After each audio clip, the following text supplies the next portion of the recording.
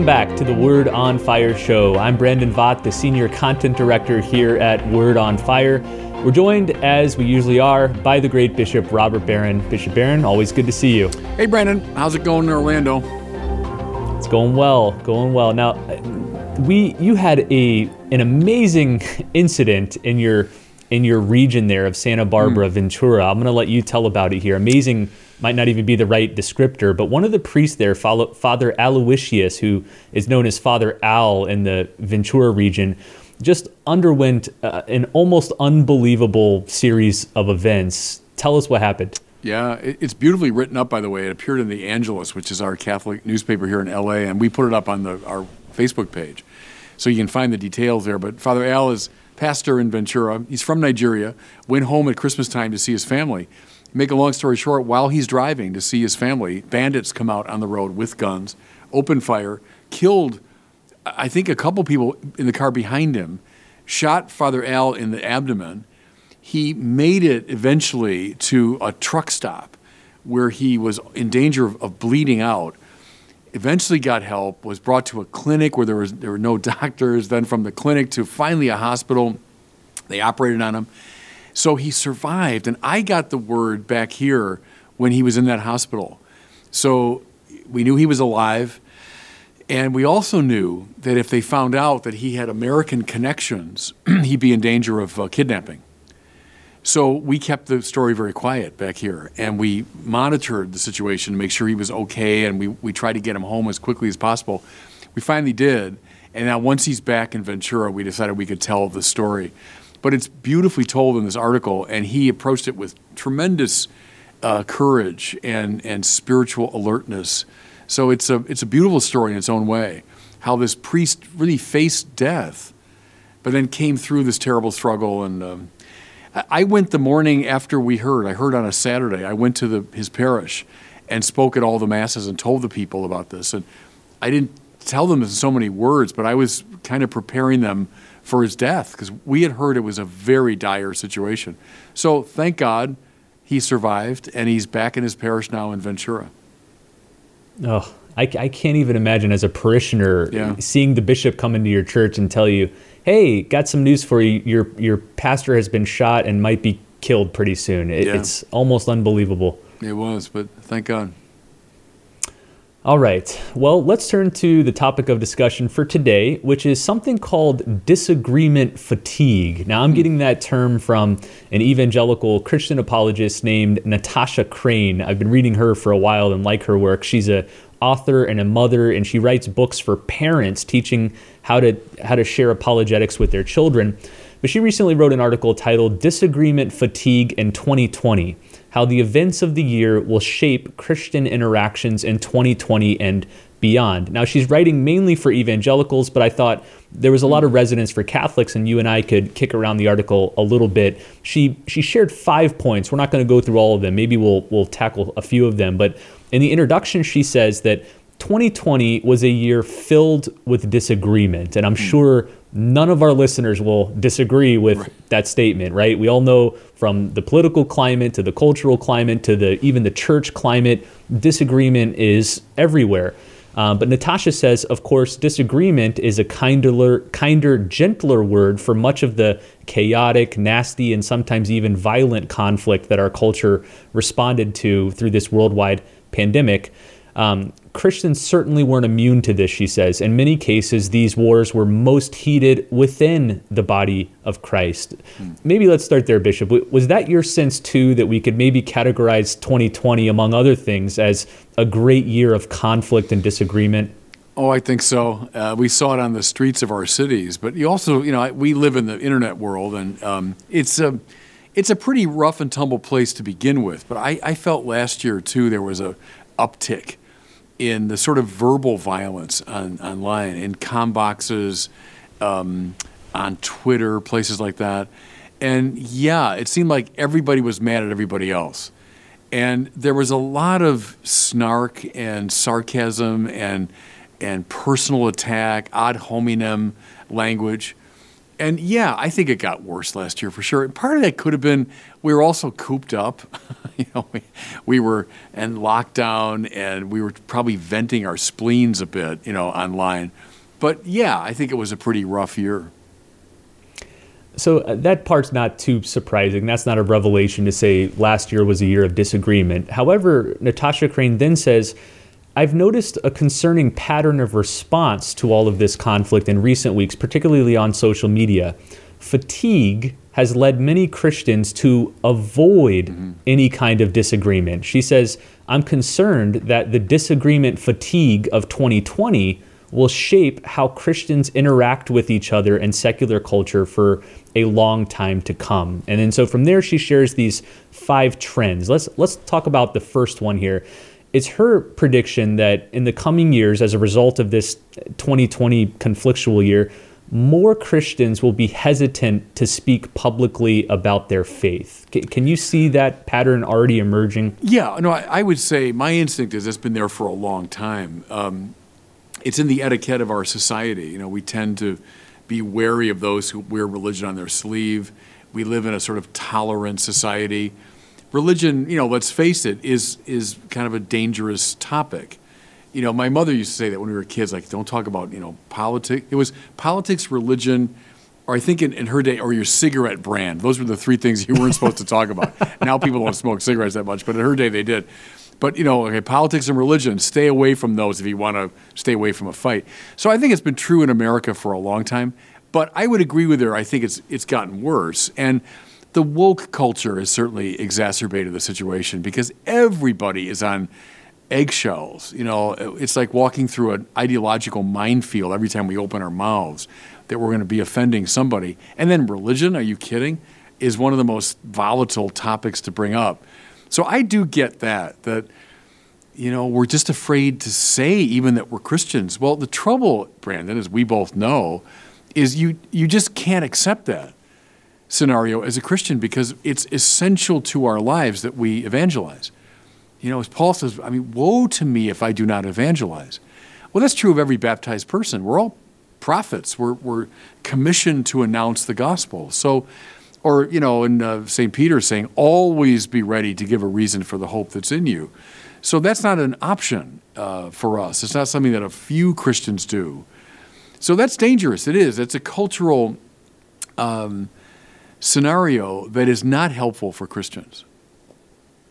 I think I've noticed among a lot of my friends that they're increasingly hesitant to speak out about their Christian beliefs, in part because the conviction behind those beliefs isn't that strong. And in decades past, they might have felt free to talk about their faith, even if it was privatized and subjectified. It was their personal preference that I'm Catholic versus some other tradition. But now the overwhelming pressures of the culture have reduced that privatization, that subjectivized faith so deep within us that we feel, well, I have nothing to offer people around me. It's kind of my arbitrary subjective preference. Do you find this correlation between a lack of conviction and a lack of willingness to publicly discuss your faith? Yeah, if religion is construed as a hobby, so I've got my little hobby and you got different hobbies, and I might say, hey, I like playing cards or I like playing golf, but I'm not going to become an evangelist for it. I'm not going to try to, knock you over the head with it and say, well, you should be a golfer too, So if religion is seen along those lines, not making truth claims, not making any objective claim about the reality of things, well then, just keep quiet about it. And if someone's interested, I suppose you could say, yeah, I'm a golfer too. But the move to evangelize is repugnant to that understanding of a privatized, hobbyized understanding of religion. But that's been around for a long time in our culture, I'm afraid. Here's a second trend that Natasha Crain sees. Christians will increasingly see apologetics as a contributor to unhealthy disagreement. Mm-hmm. She says, our society thinks that Christianity is not only false in many of its claims, but also morally wrong. And so it's the task of apologetics to show, out of love for our neighbor, that Christianity is both true and beautiful. Natasha also says that it's not just that individual Christians will be leery about offering a defense or an explanation for their faith, but that the whole realm of apologetics will become less popular in the church, that the task of apologetics, including people like us, will be convincing Christians that apologetics matters and is still worth engaging in. This, Bishop, gets right to the heart of your recent book, Arguing Religion. You're saying now's not the time to shut down apologetics and good argument, but to raise it up. We should be doing more of it now than ever before. Right, but the trouble, as we both know, Brandon, is a lot of people have never really been trained in how to do that, like how to have a good argument with someone, which is why our exchanges on, let's say, the social media often devolve into like snarky quips. And I find, especially among younger people, I don't want to sound like an old fogey here, but that they've so learned that from social media, that that's the way you respond by email or, on Twitter or in a comm box. And so the snarky one-liner comeback is mistaken for an argument. It's not an argument at all, because an argument is done in love, and it's meant to move toward the truth. That's the mark of a real argument. In other words, you're willing the good of the other. You're not trying to put the other down or just make a snarky, sarcastic statement. And it's meant to move you toward the truth. Let me give you a little hint. People say, okay, well, Bishop, how do you argue? Can I propose a little two-step? And it's inspired by Thomas Aquinas. Someone makes a claim, right, against something you believe. Here's the first step. Identify something in that claim that's right. Because invariably there will be, unless the person is completely insane or cruel or whatever. But there's a 99% chance that something the person said is right. There's something true in the observation, right? So point that out. Begin not with, you're an idiot, or shut up, but begin with, yeah, you know what, actually, something you're saying here is true, and a lot of people in our tradition would say the same thing, and et cetera. Okay, there's step one. Now, you've accomplished a lot of things by that step. You've maybe diffused a conflict. You've complimented your interlocutor. You've shown that you've listened, right? You're not just jumping to a snarky response. You've listened to the argument that they've made. Okay, so there's the first move, is acknowledge something that's true in it. Here's the second little simple move. Distinguish. Make the distinction that brings out where you think what you're saying is true over and against the claim they're making. So you've acknowledged what's good in it. Great. Now, as Thomas would say, distinguo. Now I'll make a distinction that shows, yeah, but here's a point that I think you're missing, or that here's the argument I want to make. And based upon that distinction, this perspective now comes into the light in a fresh way, just make this a little more concrete. Someone classically will say, there's no God because there's so much suffering in the world. Classical argument, is it right? Yeah, in a lot of ways. That there is great suffering, yes. That it poses a challenge to belief in an all-good God? Yeah, absolutely. Thomas Aquinas admits that. So, yeah, you're right. And a lot of really smart people have said that. But let me make a distinction now to show, I think you're overlooking a possibility, that there's a third way, namely that God permits suffering to bring about a greater good, So that's how Thomas does it. It's a little two-step dance. Acknowledge the truth of it, make the distinction. Now watch something here. Instead of simply fighting, so you say A, I say not A, and bop, bop, bop, and now snark, snark, snark, we fight. What I proposed is like a little dance. So we'll take two steps together.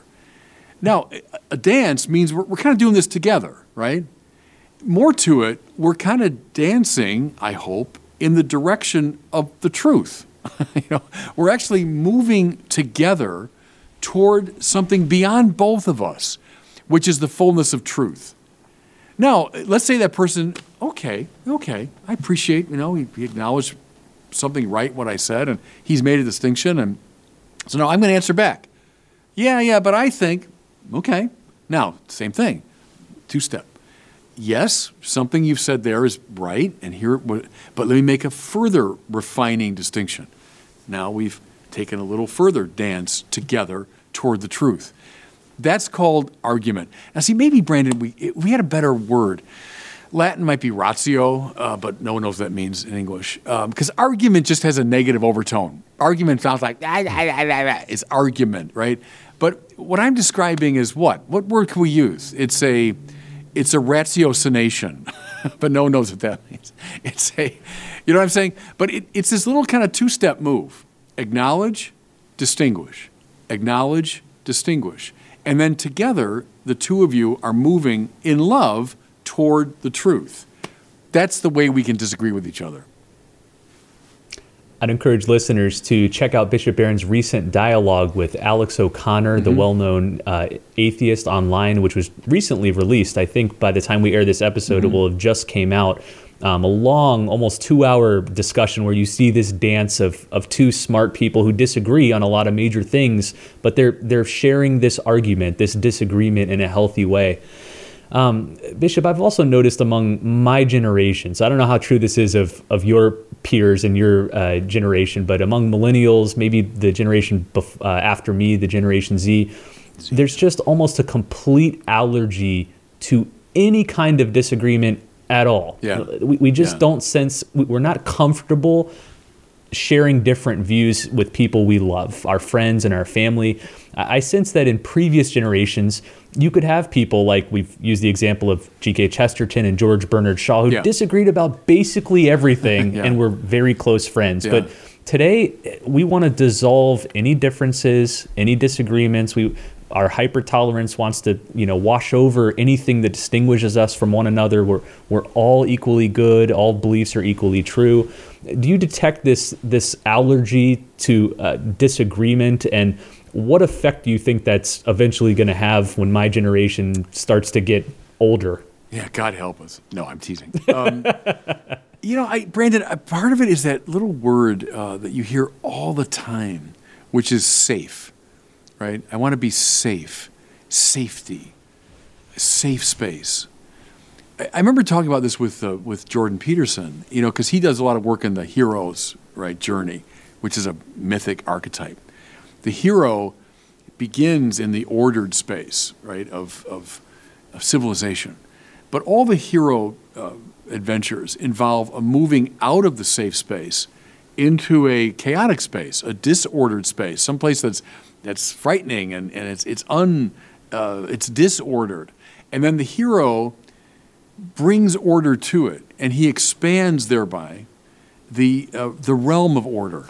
So I mean, that's every story you could tell from the ancient myths to Bilbo and Frodo, right? The same thing of Bilbo has to leave the safe space of his little hobbit hole to go on an adventure. And Frodo, then the next generation, the same thing, has to leave the Shire to go out on adventure. And that's how the hero accomplishes this great benefit for the rest of us, right?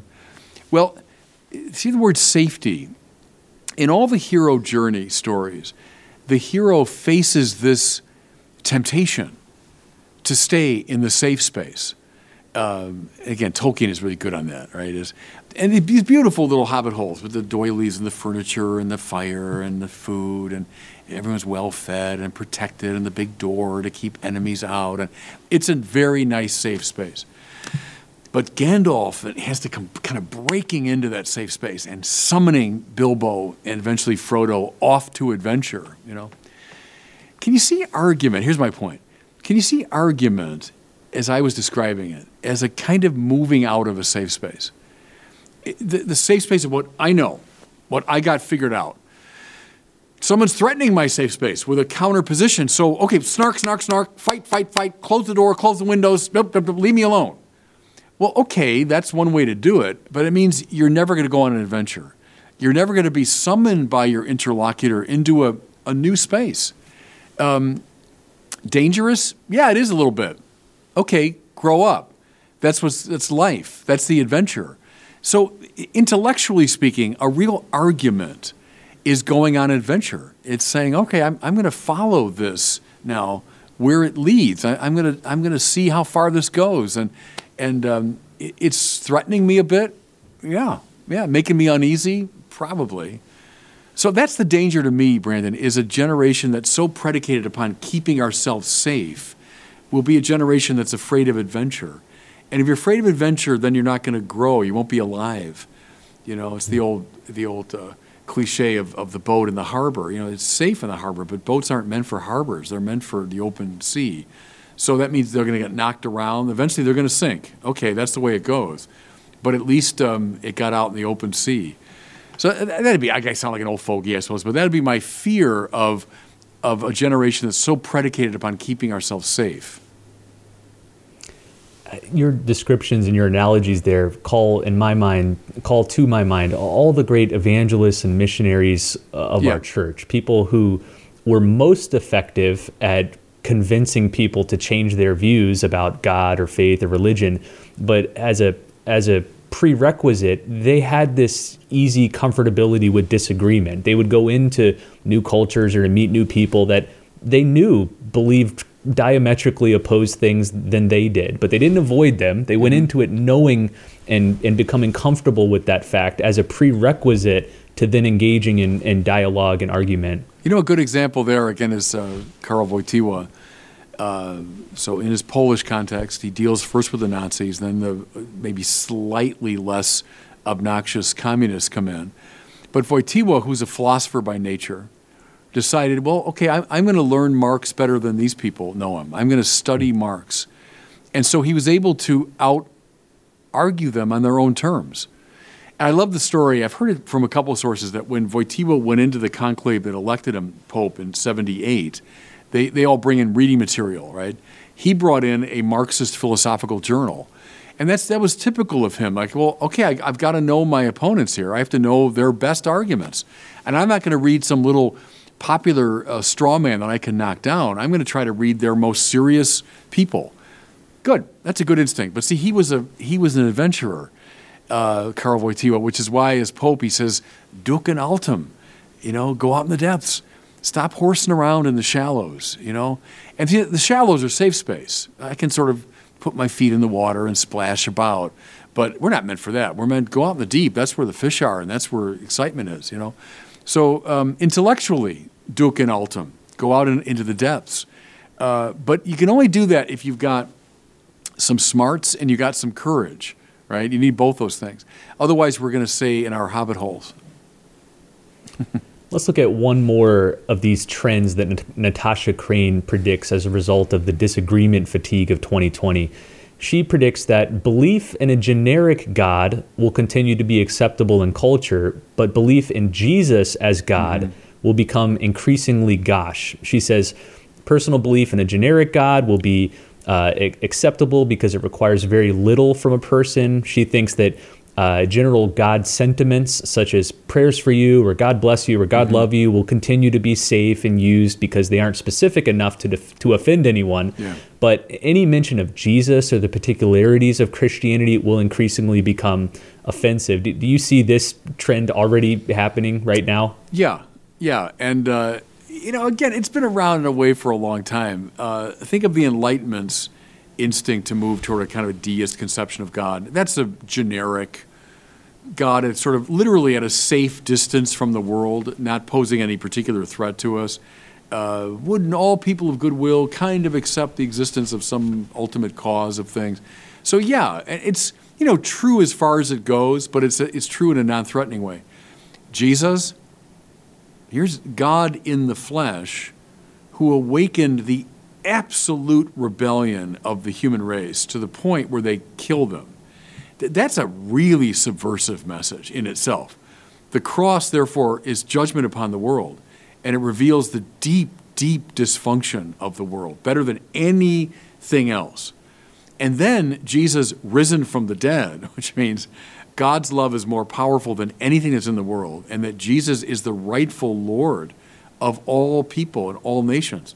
Yeah, that's very subversive. And the powers from the first century until today have always intuited that, which is why either this generic sense of God or a sort of vaguely symbolic account of the resurrection has always been attractive. Because, that's fine, sure, believe that if you want. It's a nice little myth and so on. But the real thing, Christianity with the gloves off, that's a different proposition. Because now we see God in judgment upon the world and God assuming in Christ lordship over the world. That's a much more dangerous business, but that's what we're about. That's evangelization, right? So I do get that. If we can we flatten out the idea of God and we mythologize Jesus, sure, we become inoffensive. But gosh, name one great Christian saint who was inoffensive. I can't think of one. All right, Natasha closes out the article with this line. I want to see if you think this is good advice for Christians. She says, friends, 2021 is not the year to succumb to 2020-induced disagreement fatigue. It's a time to speak boldly when opportunities arise. Yes, we're all tired, but it's the joy of the Lord that is our strength. May we rest in that more than we rest in our desire to avoid disagreement. Good advice? Yeah, I think so.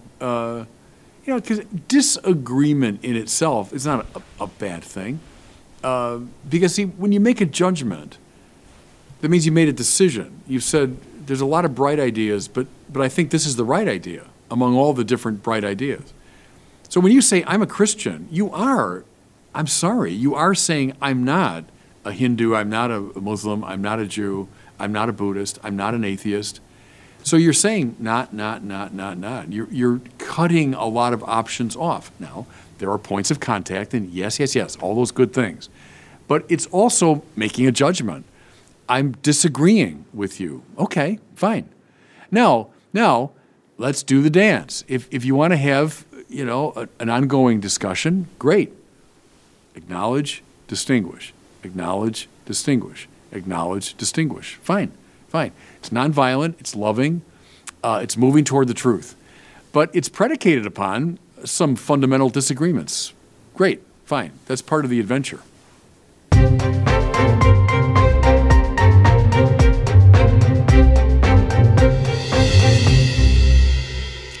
Well, it's time now for our listener question. If you have a question for Bishop Barron, please send it to us by visiting the website askbishopbarron.com. There, you can record your question on any device.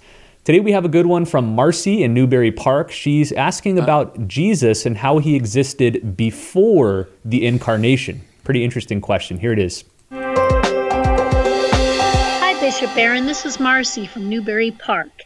And my question for you is, what form was Jesus in before the incarnation?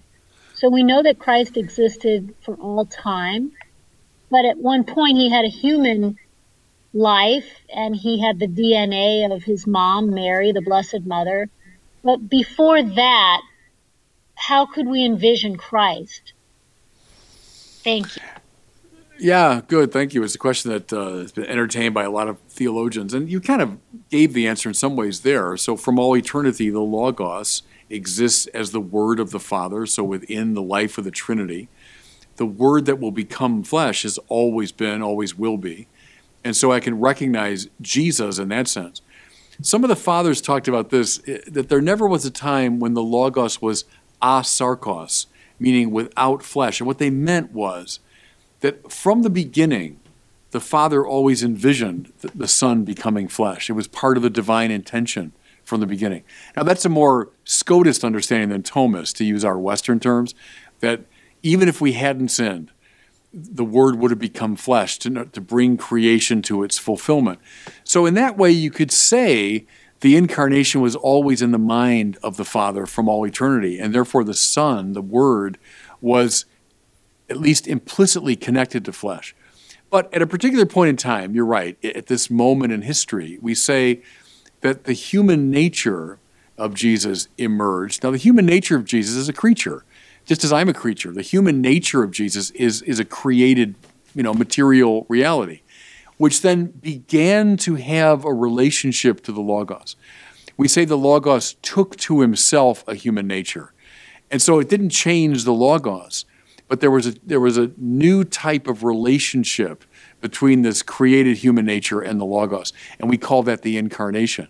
So I guess I would parse it that way. The basic answer is, from all eternity, Jesus is the Logos. But maybe with the incarnation, the becoming sarx, becoming flesh, always in the mind of the Father.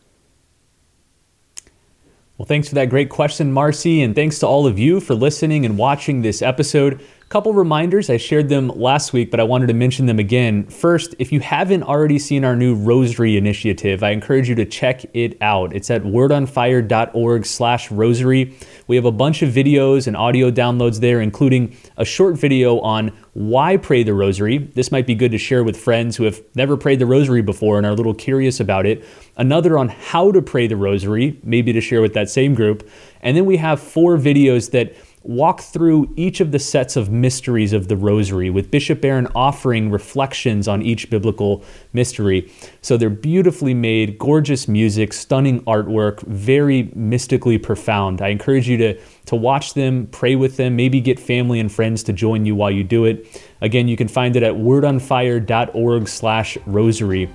Also, I encourage you to pick up your copy of our new book, the Word on Fire Vatican II Collection. It includes the 4 major documents of Vatican II, surrounded by commentary from Bishop Barron and each of the 4 post-conciliar popes. So it helps you to not only become introduced to these documents, but understand them in the heart of the Church.